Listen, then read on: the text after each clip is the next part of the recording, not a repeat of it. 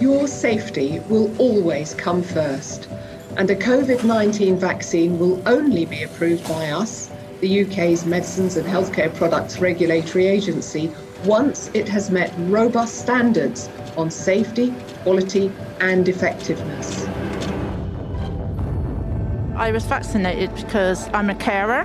I've had all three and I have the flu one as well. As far as the government is concerned, I believe they are doing the best thing for the nation. I've got an 8-year-old and I just didn't want to catch it where I didn't have to be fair. If this was going to prevent me from having it, then it was all good for me. I wanted to go on holiday. I just thought it was better that I get it done. I wanted to protect other people.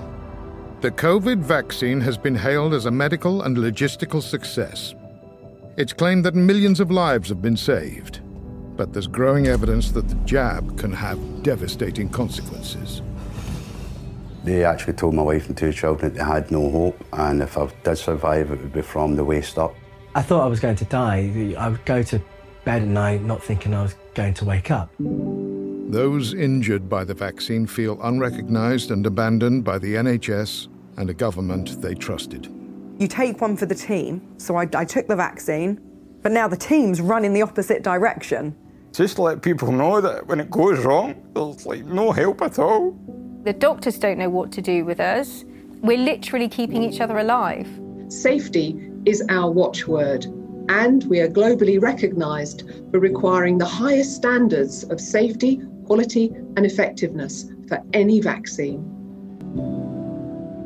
Having been double jabbed and being one of the first to take the Pfizer vaccine, I have, after several months, critically appraising the data, speaking to eminent scientists in Oxford, Stanford and Harvard, speaking to 2 investigative medical journalists and being contacted by 2 Pfizer whistleblowers, reluctantly concluded that this vaccine is not completely safe and has unprecedented harms, which leads me to conclude that it needs to be suspended until all the raw data has been released for independent analysis.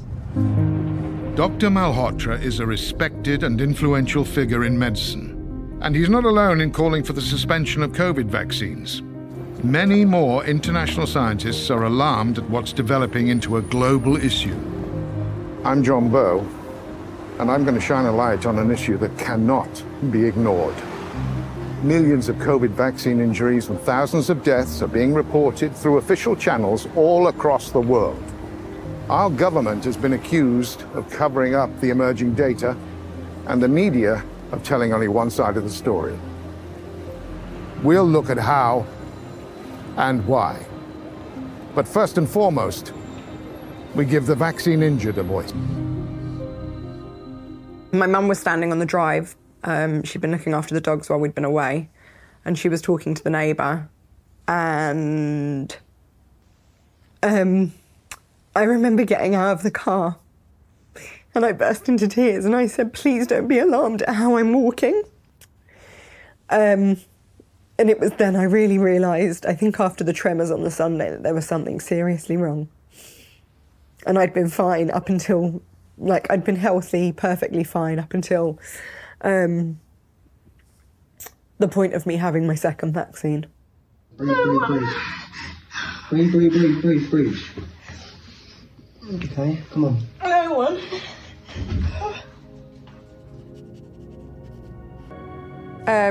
It's really funny because I look at these videos and I watch them and I either get really emotional watching them or I just go, wow, look at how far I've come. And look at where I was. I was in a wheelchair. I kind of feel like I'm looking at somebody else sometimes and not me. I still suffer now. I suffer with a lot of fainting. I suffer with my legs giving way. As a result of the damage that the vaccine has done to me, I've ended up registered disabled. Before I took the vaccine, I was a 57 or 56-year-old scaffolder, absolutely no underlying health conditions. I worked hard, 5 tonnes of steel a day, never been ill.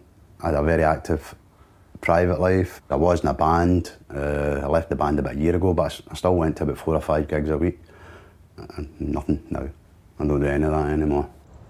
Trying to get into places is not easy, either on a wheelchair or on crutches. The prosthetic leg is great when it works. I'm still very early, so it's not working the way it should to a certain extent.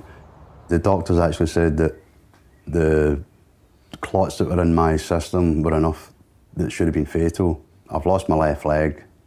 I'm lucky that I've lost my left leg. I should have been both legs. I'm now going blind in my right eye. Thanks AstraZeneca, it's a gift that keeps on giving.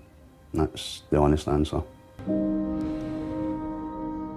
My husband was 32. He was due to start a job at Great Ormond Street Hospital as a senior clinical psychologist. I remember him coming home and saying that he'd been offered AstraZeneca, and he was really, really excited, really proud that it was a British one. He was funny, he was kind, he was generous, he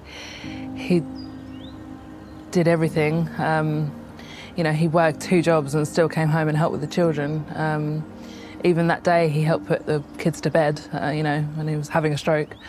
He's just my best friend. The last time I saw him was walking towards the ambulance. I must have known on some level that might have been the last time that I was going to see him. For months, this doctor's widow was forced to use the local food bank because she was living on benefits. She's finally received government compensation, and she accepts it as some vindication.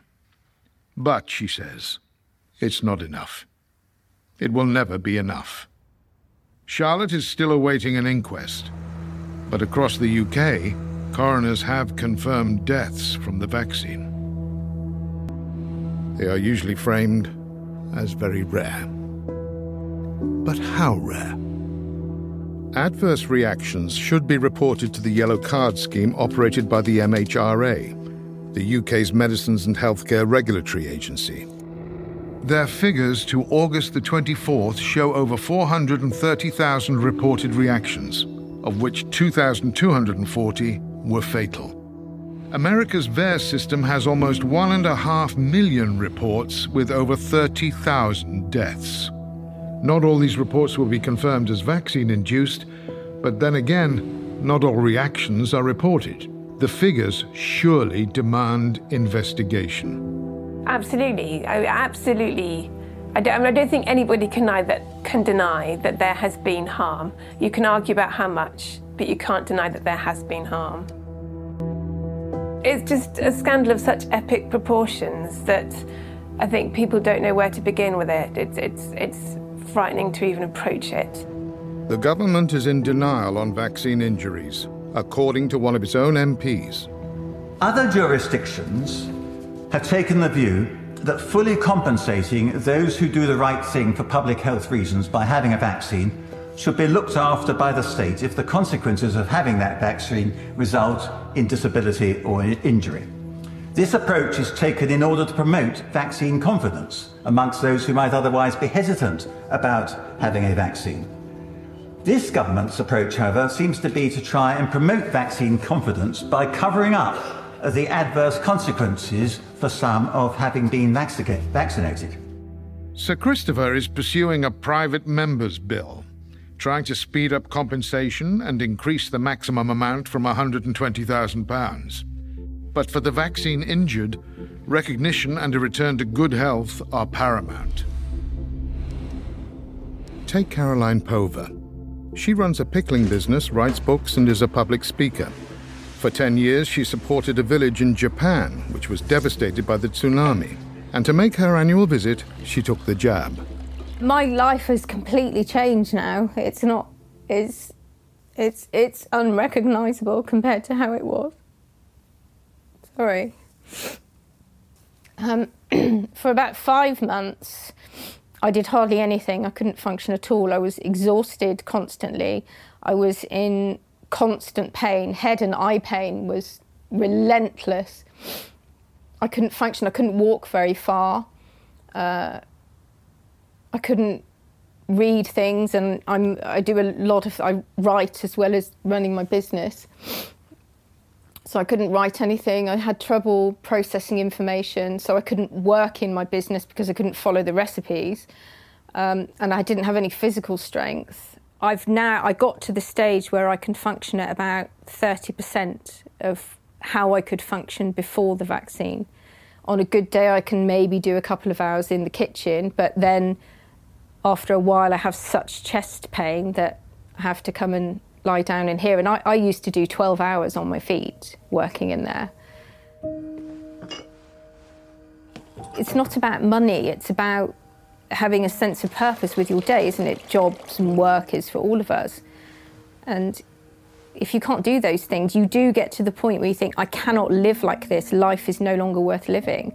And we have lost people in the vaccine-injured community to suicide. Yeah, I didn't want to live when it was at its worst. I couldn't see the point. These vaccines were tested thoroughly for safety and effectiveness at every stage of the development and manufacturing process. They are also continually being monitored now they are being used in the wider population. This means we can be confident that the vaccines are safe and highly effective. Safe and effective? Would millions have been so confident if they'd known how different these gene therapies were? The word vaccine may have served as a reassurance, but by no traditional definition were these vaccines. The definition the authorities are using is not what people understand the word vaccine to mean. The public's perception of a vaccine is, we're thinking about polio and about measles and the conventional vaccines, where you have a very inert part of the virus being used and it prevents the illness. These what we're using now is a different technology, it's new, and it doesn't prevent the illness.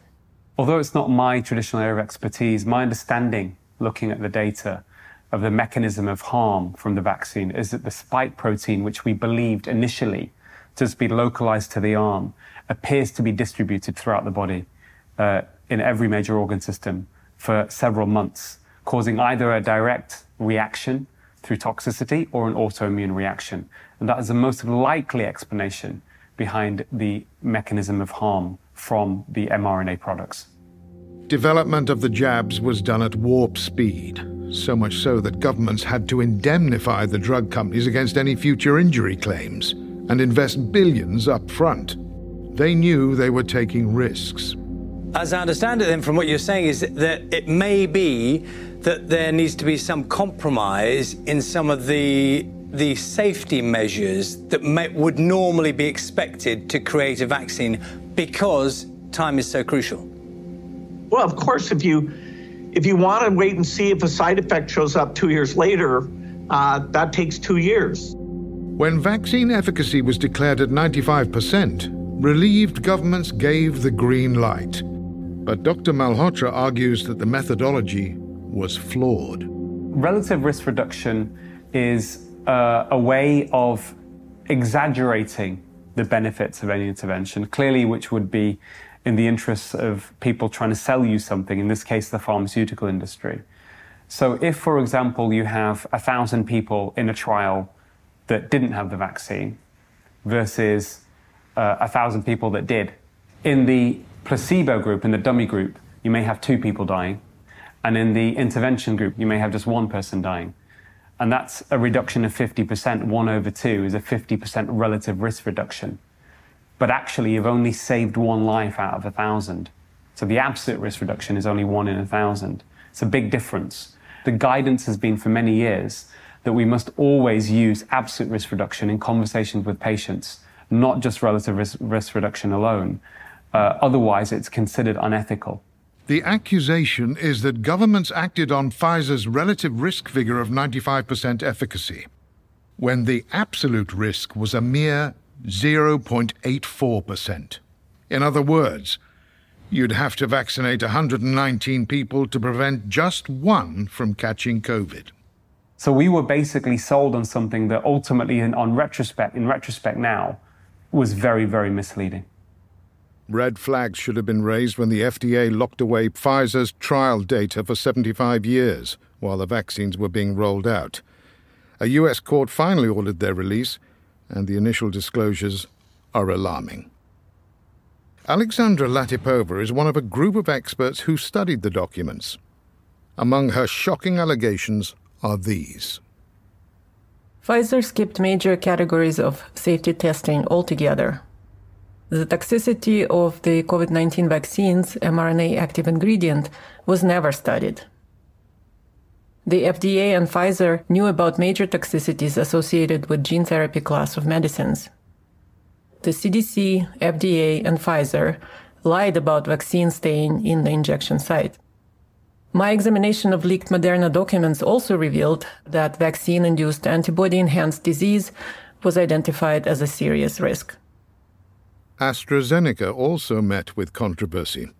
In March 2021, its use was temporarily halted in several European countries because of fears of blood clots.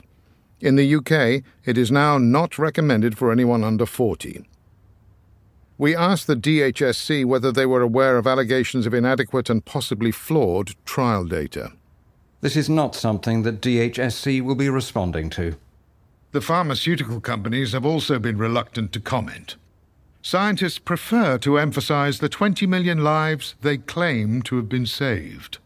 So the suggestion that the vaccine has saved 20 million lives is really, I think, science fiction, not scientific fact, because the study that comes from is a very poor quality observational study. And when you look at a higher quality level of evidence, in fact, even Pfizer's own randomized control trial didn't show any reduction in COVID mortality of statistical significance. It showed no reduction in all-cause mortality. So this statement is almost implausible. To be honest, it sounds more like an advert from the drug industry than true science. With so many questions about the benefits and safety of the vaccines, why were they authorized so quickly by the MHRA? And what exactly is the relationship between the regulators and the companies they regulate? A recent article in the British Medical Journal questioned their independence. The MHRA Chief Executive June Rain insists that safety and independence are vital. But this year she admitted that the agency had changed from watchdog to enabler.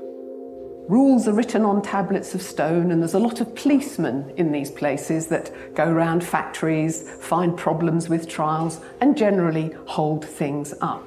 We tore up the rule book, and we allowed companies to immediately start juxtaposing not sequential phases of clinical trials, but overlapping, beginning the next one before the previous had been finished. Doctors, patients, and members of the public must be aware that regulators cannot be trusted to be independent as long as they continue to be captured by industry. You know, recent evidence that's emerged from a BMJ investigation revealed that 86% of the funding of the MHRA comes from the drug industry. And that's a huge conflict of interest. We asked the MHRA for their observations, but they merely referred us to their official guidance on the safety of COVID vaccines. What was happening with informed consent was hugely concerning.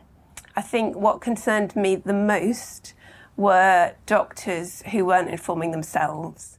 They've been very busy and they haven't done their own research. They've just accepted everything that they're told. A government guideline comes, and we've seemed to have disrupted the doctor-patient relationship. There were many, many doctors who were getting all of their information from the BBC in their lunch breaks, and who accepted at face value, because of the word vaccine, that these were going to be safe and effective. That was a real dereliction of duty. I think the lack of acknowledgement of vaccine injuries being a major issue is rooted in willful blindness. Specifically, human beings turned a blind eye to feel safe, avoid conflict, reduce anxiety, and to protect prestige. The General Medical Council responded, "It is not within the remit or expertise of the GMC to assess the scientific or evidential basis for the recommendation made by the Joint Committee on Vaccination and Immunisation, or the decisions made by government and public health bodies. But we do regularly share and discuss our guidance and its application with government health officials and other relevant stakeholders. We expect doctors to follow the principles in our guidance and use their judgment about how to apply these in the circumstances of the pandemic." Later, why did the government continue driving the vaccine campaign? When scientists had learned it didn't prevent infection, it didn't prevent transmission. And statistics show the vast majority of the population was never at risk from serious illness. And Dr. Jones, a consultant paediatrician who's always been pro-vaccination, has this stark warning. The children are at low risk, they don't need this vaccine, and the harms are real. Hi folks, I'm here at St Thomas's where I've just had my first AstraZeneca vaccine, and quite literally I did not feel a thing, and I cannot stress how important it is for everybody to get their vaccination. Get your jab when you're asked to do so. It's good for you, it's good for your family, and it's a great thing for the whole country. So please get your jab. Thanks very much. Can I ask, why did you get vaccinated?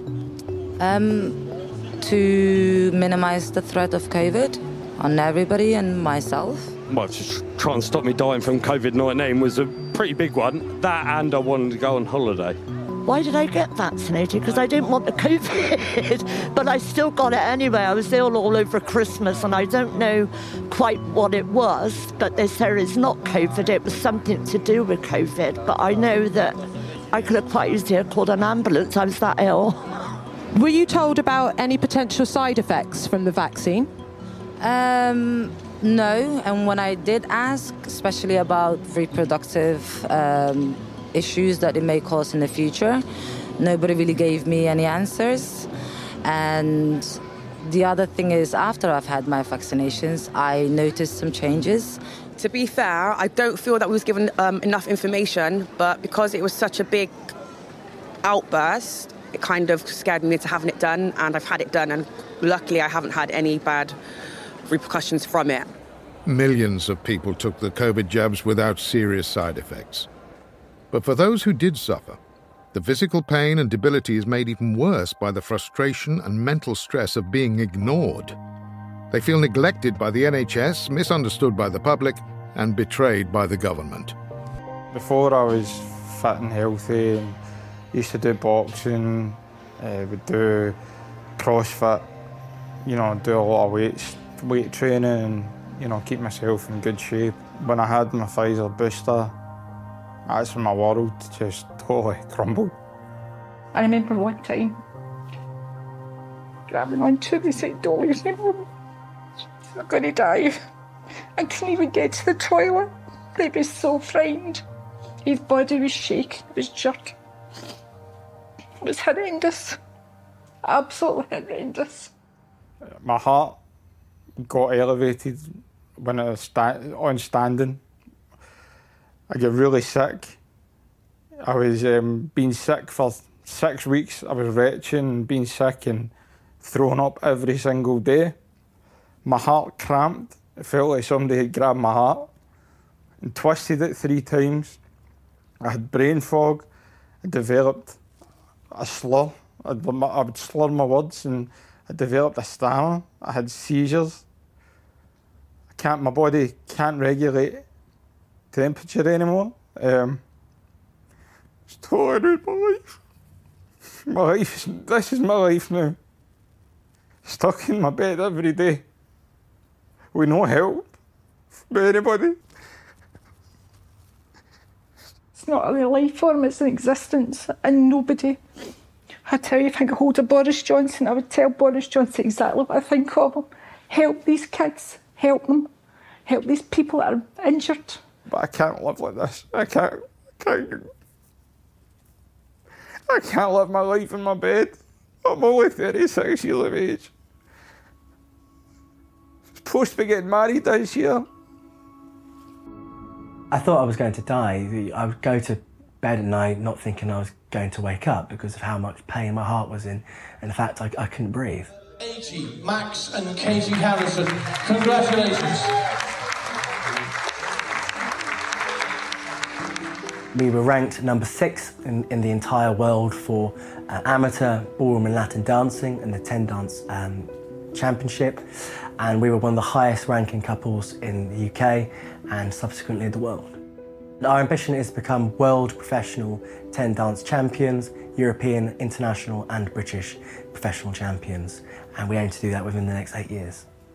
So I got my second jab, and for the first 2 to 3 days, completely normal. I was dancing, I was preparing for the World Championships. So this is, I'm going to the gym every day and practicing.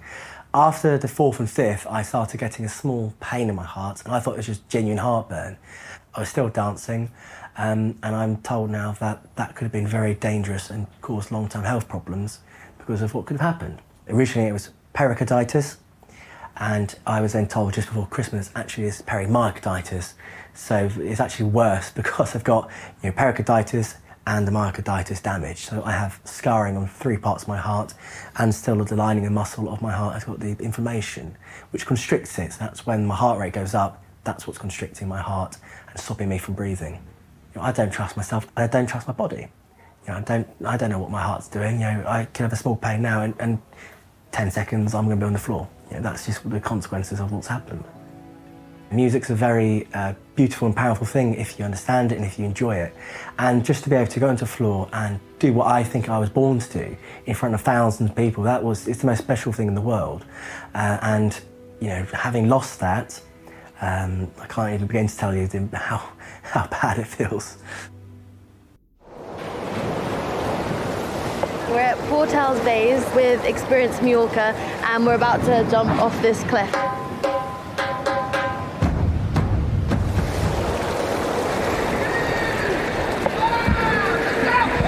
I used to be in the Olympic team for synchronized swimming. I used to train 6 days a week, 10 hours a day, incredibly hyperactive. I was also always known as the person that was like running around set, doing stupid things, backflips when I shouldn't be doing them and stuff like that. I'd go out and party and dance with my friends, and then I'd be back home at 7 a.m. and then shooting a commercial at 10 a.m. So really pushing my limits. The industry required me to be double vaccinated to work on films, and I immediately regretted it. As soon as she put it in my arm, I just thought, what have I done? Over that period of 2 weeks, I just got worse and worse and worse and worse, and eventually this awful headache that was like someone was inside my skull, like pushing out. I can't explain how awful it was, and I was dizzy. I was literally crawling. Like, I really thought my life was over. Because I couldn't even cook for myself. I couldn't even stand up. I couldn't care for myself. My mum would come and see me, I think like twice a week, to change my bed sheets for me, do a food shop for me, clean my house for me. I just couldn't do anything at all. But I just thought, this isn't living. If the rest of my life is going to be like this, then I would rather not be here. But it was in the sense of desperation for help.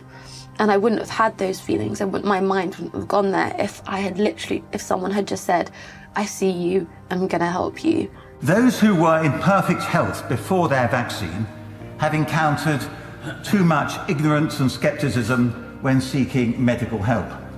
For some, their GPs have refused to engage, and that has reached the extent that they are made to feel gaslighted, Madam Deputy Speaker, with their physical pain being dismissed or explained away as mental illness. How insulting and humiliating is that, and how at odds with the principles of the National Health Service? It was the most terrifying experience to be told that what's going on with you is psychological and that it's not physical when you're in physical pain. Genevieve and many of her fellow vaccine injured have spent thousands of pounds seeking treatments. They'll try anything to help ease their pain and disabilities.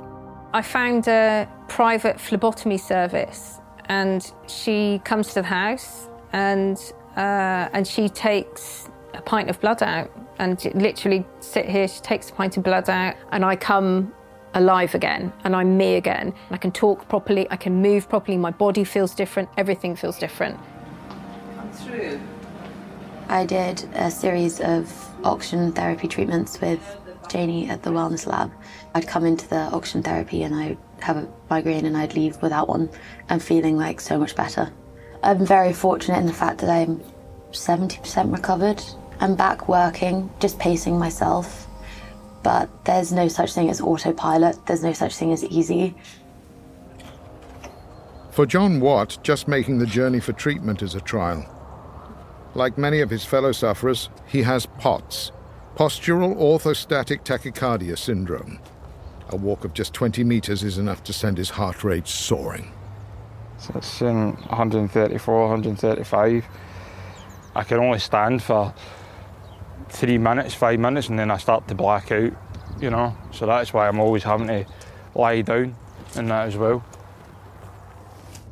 He's trying a course of treatment called Goldic, where blood is taken from the arm, infused with gold particles, and then spun to remove the reactive cells. We're out tens of thousands. My husband and I were getting ready to remortgage your house to get more treatment for him. He said every single treatment we can possibly give him to get him better. It's important to note that John suffered a heart attack before getting any of his jabs. But he was back in the gym and back to health, taking his first 2 jabs without problems. It was after the Pfizer booster that he collapsed. In regards to people getting their vaccine, that's their choice. I've never told anyone not to get their vaccine. But just to let people know that when it goes wrong, there's like no help at all. And I'm being serious, like you don't have any help at all. They'll use your mental health against you. Georgia Siegel also paid for private Goldic treatment and had some encouraging results. Although the treatment that I've had has helped me dramatically and significantly and given me back a certain quality of life, it's not the quality of life I had before I had the vaccine. None of these treatments guarantee a cure. And the tragedy is that for most healthy people under the age of 70, there's very low risk from COVID-19. The benefits of vaccination are questionable. One thing that's become very clear now is that the vaccine doesn't prevent transmission, and in fact has very limited efficacy, if any, in preventing infection. Therefore, it becomes an issue of individual choice. And certainly, when you look at age groups that are under 70, the harms clearly seem to outweigh the benefits for most people. This chart reflects deaths of people with COVID up to May 2022. And the numbers increase dramatically as the age groups rise. The vast majority are over 70 years old, and especially over 80. We asked the DHSC why the vaccine campaign targeted all age groups, and whether it accepted that the vaccines were not preventing infection or transmission. This is not something that DHSC will be responding to. Let's now look at the data after the vaccinations began. These are deaths from any cause amongst 15 to 44-year-olds in England and Wales. There is a notable increase in 2021, the year of vaccination, higher even than 2020 when COVID emerged. Young men seem particularly prone to myocarditis, inflammation of the heart. This data from America shows the expected rate of myocarditis in blue against actual cases in yellow within 7 days of a vaccine. Note the increase in younger age groups, particularly 18 to 24s. It's hard to ignore reports of sudden deaths and collapses, in particular on the sports field. It's just been unbelievable how many people, not just footballers, sports people in general, you know, you've had tennis players, you've had cricketers, basketball players, just how many are just keeling over. And at some point, surely you have to say, this isn't right, this needs to be investigated, you know? And it might turn out that it's because they've had COVID and this is what COVID has perhaps done to their hearts. It might be that the vaccines are causing these problems, but we need to find out why. Why, in 2022, are many more people than usual dying, as confirmed by the Office of National Statistics? For instance, deaths are up 11.7% in 10 to 14-year-olds and almost 15% in the 55 to 59 age group.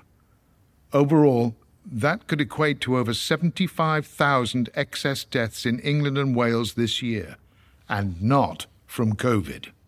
The Daily Telegraph is reporting that deaths in the aftermath of lockdown could be greater than COVID itself. There are calls for an investigation, mentioning lack of healthcare, stress, long COVID, even the cost of living. Why on earth isn't COVID vaccination under suspicion when there are so many reports of adverse reactions here and around the world? It beggars belief. And yet, when there are so many questions on the efficacy and safety of COVID injections, the government still pushes ahead with a program of immunization. And for children. Last April, the NHS began a rollout of jabs for those aged between 5 and 11. Letters of information were distributed to parents across the nation. And in southeast London, the NHS went further still, sending bright, smiley envelopes directly to the children. Inside, there was a packet of sunflower seeds to, quote, bring some joy and sunshine into children's lives. Directly below, the vaccination message, quote, to give them the best protection. It all marked a major U-turn in policy. The likelihood of children having significant detriment if they catch COVID-19 is very, very low. So this is an adult vaccine for the adult population. Nevertheless, this summer the NHS added COVID-19 to the regular vaccination schedule for 5 to 15-year-olds. Even though the government does not recommend Pfizer for under 12s and AstraZeneca for under 40s. It was a move that prompted 78 leading professors, doctors and analysts to write this to the MHRA.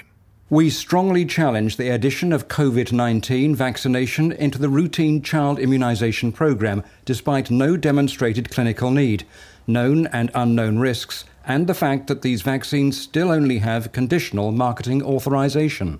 I'm so deeply concerned at the lack of balance and the risk of harm that is, and that's really why I've been speaking out. I feel I have a moral obligation, an ethical obligation to at least let as many parents as possible know that they don't need to get their children vaccinated. This is not necessary. The children are at low risk, they don't need this vaccine, and the harms are real. Now, government advice seems to have changed yet again. From September the 1st, children who turn 5 can only get a first and second dose of COVID-19 vaccination if they are either at high risk due to a health condition or living with someone with a weakened immune system. And it appears that children aged between 12 and 15 can only be boosted if they too are at high risk. So, if the jabs really are safe and effective, why are they now being limited? We asked about the changes. This is not something that DHSC will be responding to. If some of the contents of this program have surprised you, in our final part, we'll show you how and why the mainstream media only told you one side of the story, and how the government used psychological techniques to nudge the nation into compliance. You come in? It's gonna be good. Come on, mate. Come on, let's go. Don't miss out on your 2 COVID jabs. Don't miss out on the good times. When they went for their jabs, those who were injured thought they were doing the right thing in following government instructions. They might even have lined up behind you. And yet the government, the NHS, the media, all those who encouraged vaccine take-up, they've all backed away. So people have had to help themselves, through groups like UKCV Family, VIB UK and others.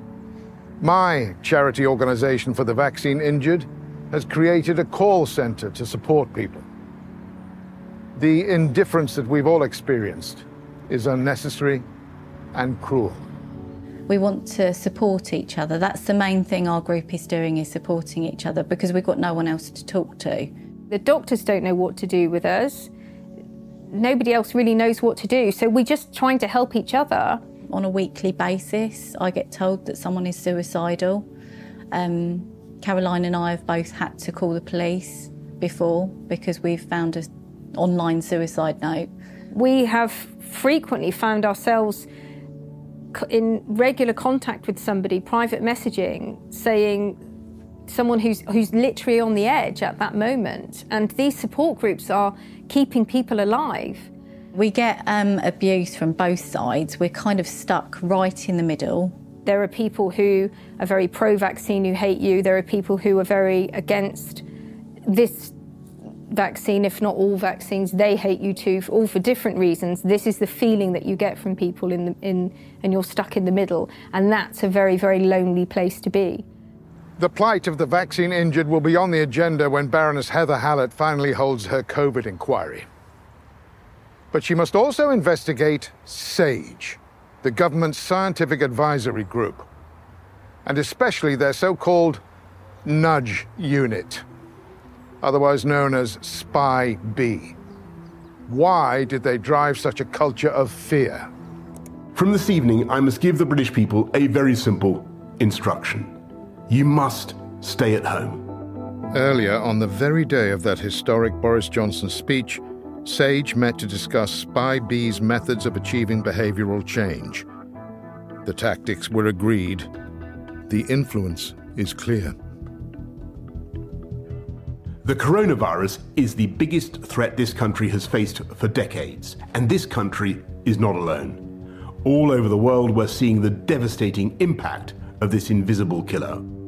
And though huge numbers are complying, and I thank you all, the time has now come for us all to do more. You should not be meeting friends. If your friends ask you to meet, you should say no. You should not be meeting family members who do not live in your home. You should not be going shopping except for essentials like food and medicine. And you should do this as little as you can. If you don't follow the rules, the police will have the powers to enforce them, including through fines and dispersing gatherings. The way ahead is hard, and it is still true that many lives will, sadly, be lost. This is an important update from the government about coronavirus. Someone on your street, at your supermarket, or in your park is highly likely to have COVID-19. Do not go out unless absolutely necessary. Do not meet up with anyone outside your household. Do not put the lives of your loved ones in danger. This is a national health emergency. Around 1 in 3 people have no symptoms and are spreading it without knowing. Keep your distance. Exercise. Don't socialize. Stop the spread. Stick to the rules. If you bend the rules, people will die.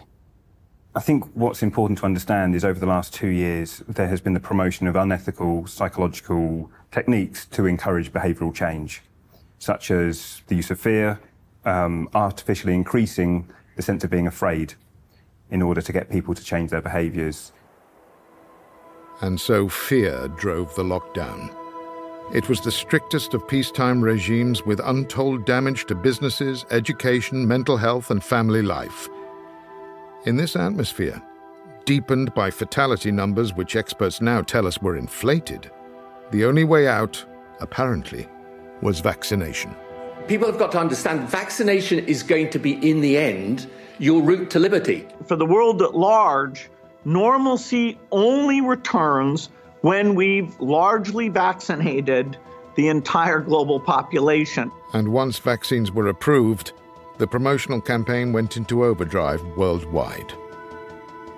Our fellow Americans, the science is clear. These vaccines will protect you and those you love from this dangerous and deadly disease. My name is Michael Caine. I've just had a vaccine for COVID.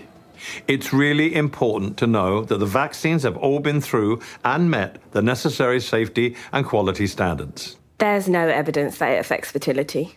So roll up your sleeve. It's not just your own life you'll be saving, it's other people's lives too. Trust the science and get on with it. The vaccine rollout was a logistical triumph and may well have prevented hospital admissions and deaths. But when 9 million adults in the UK chose to remain jab-free, the nudge became a threat. No jab, no job, vaccine passports, and vilification of what were termed the anti-vaxxers. The nut jobs, the anti-vaxxers, dangerous obsessives. I don't want them sitting next to me in the theatre. I don't want them standing next to me at the theatre bar. I don't want them next to me or anywhere near me or even in the same carriage on the train. Frankly, if you're not vaccinated at the moment and you're eligible and you've got no health reason for not being vaccinated, you're not just irresponsible. I mean, you're an idiot. When you use unethical psychology on a population, you actually start to see splits and divisions occurring. And that's really dangerous because you also encourage othering or the demonisation of people. So we see that kind of not just fear being raised, but also anger being raised as well. They deserve to be punished, and I've told my friends this as well. In fact, I have blocked my friends who have said they're not getting the jab. They are dead wood in my eyes. Tens of thousands of people would not bow to the drive for mass vaccination.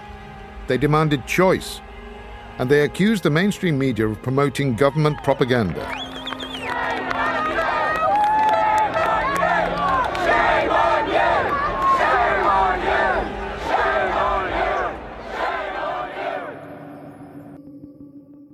Let's return to the SAGE playbook. It says, use media to increase a sense of personal threat, a sense of responsibility to others, and to promote positive messaging. Immediately, the regulator Ofcom asked broadcasters to take note of the significant potential harm that could be caused by material misleadingness in relation to the virus or public policy regarding it. They warned of taking appropriate regulatory action on any breaches. And note the date. It's the same day the SAGE document was approved and the Prime Minister spoke to the nation. Cue the BBC. Just to let you in on a journalistic point here, we actually don't, as a matter of editorial policy, we don't debate with anti-vaxxers whether they're right or wrong. We actually don't do that. So the BBC doesn't engage with so-called anti-vaxxers, even when they may be right. And when several huge marches took place in London and across the UK, they were virtually ignored by the BBC and the rest of the media.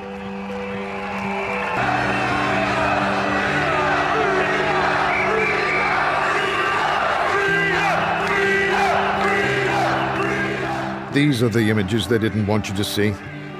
The story they didn't want you to know. Tens of thousands of citizens from all walks of life raising genuine concerns.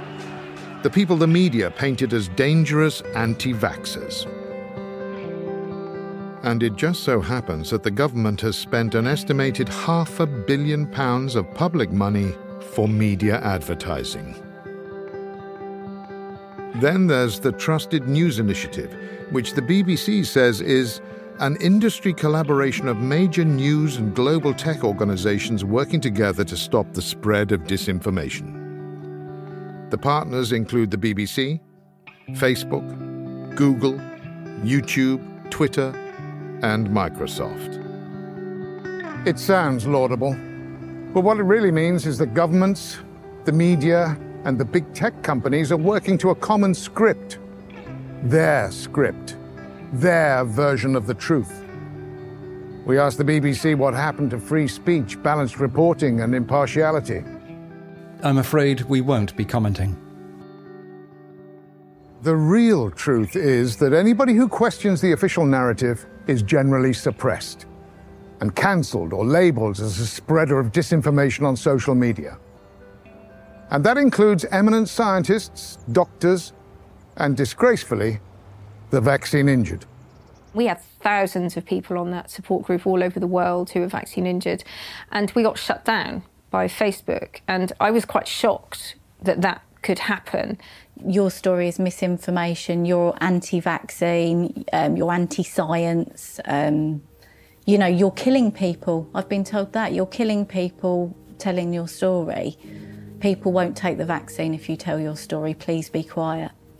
This conspiracy of editorial control between mainstream and social media is stifling democratic discussion. A proper debate might have led to better informed choice on the vaccines and potentially fewer injuries. Instead, we've been subjected to psychological pressure under that dubious mantra, safe and effective. Proper, balanced science must come to a sound conclusion. We need to know the truth.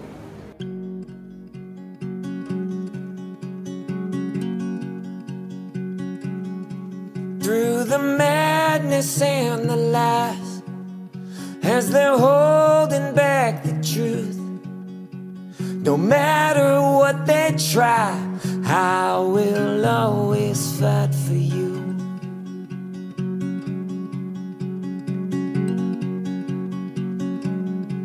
I will save your innocence. They are trying to remove. I am here at your defense, and I will always fight for you. Yes, I will always fight for you. I will stand here in the way, and I will not give up on you. I will shield you from the pain.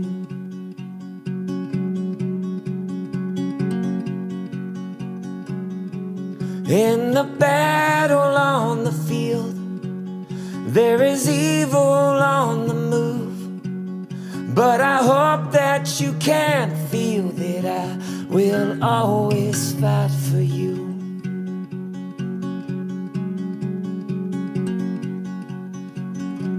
So to every single mother, father, stand up for your sons and daughters.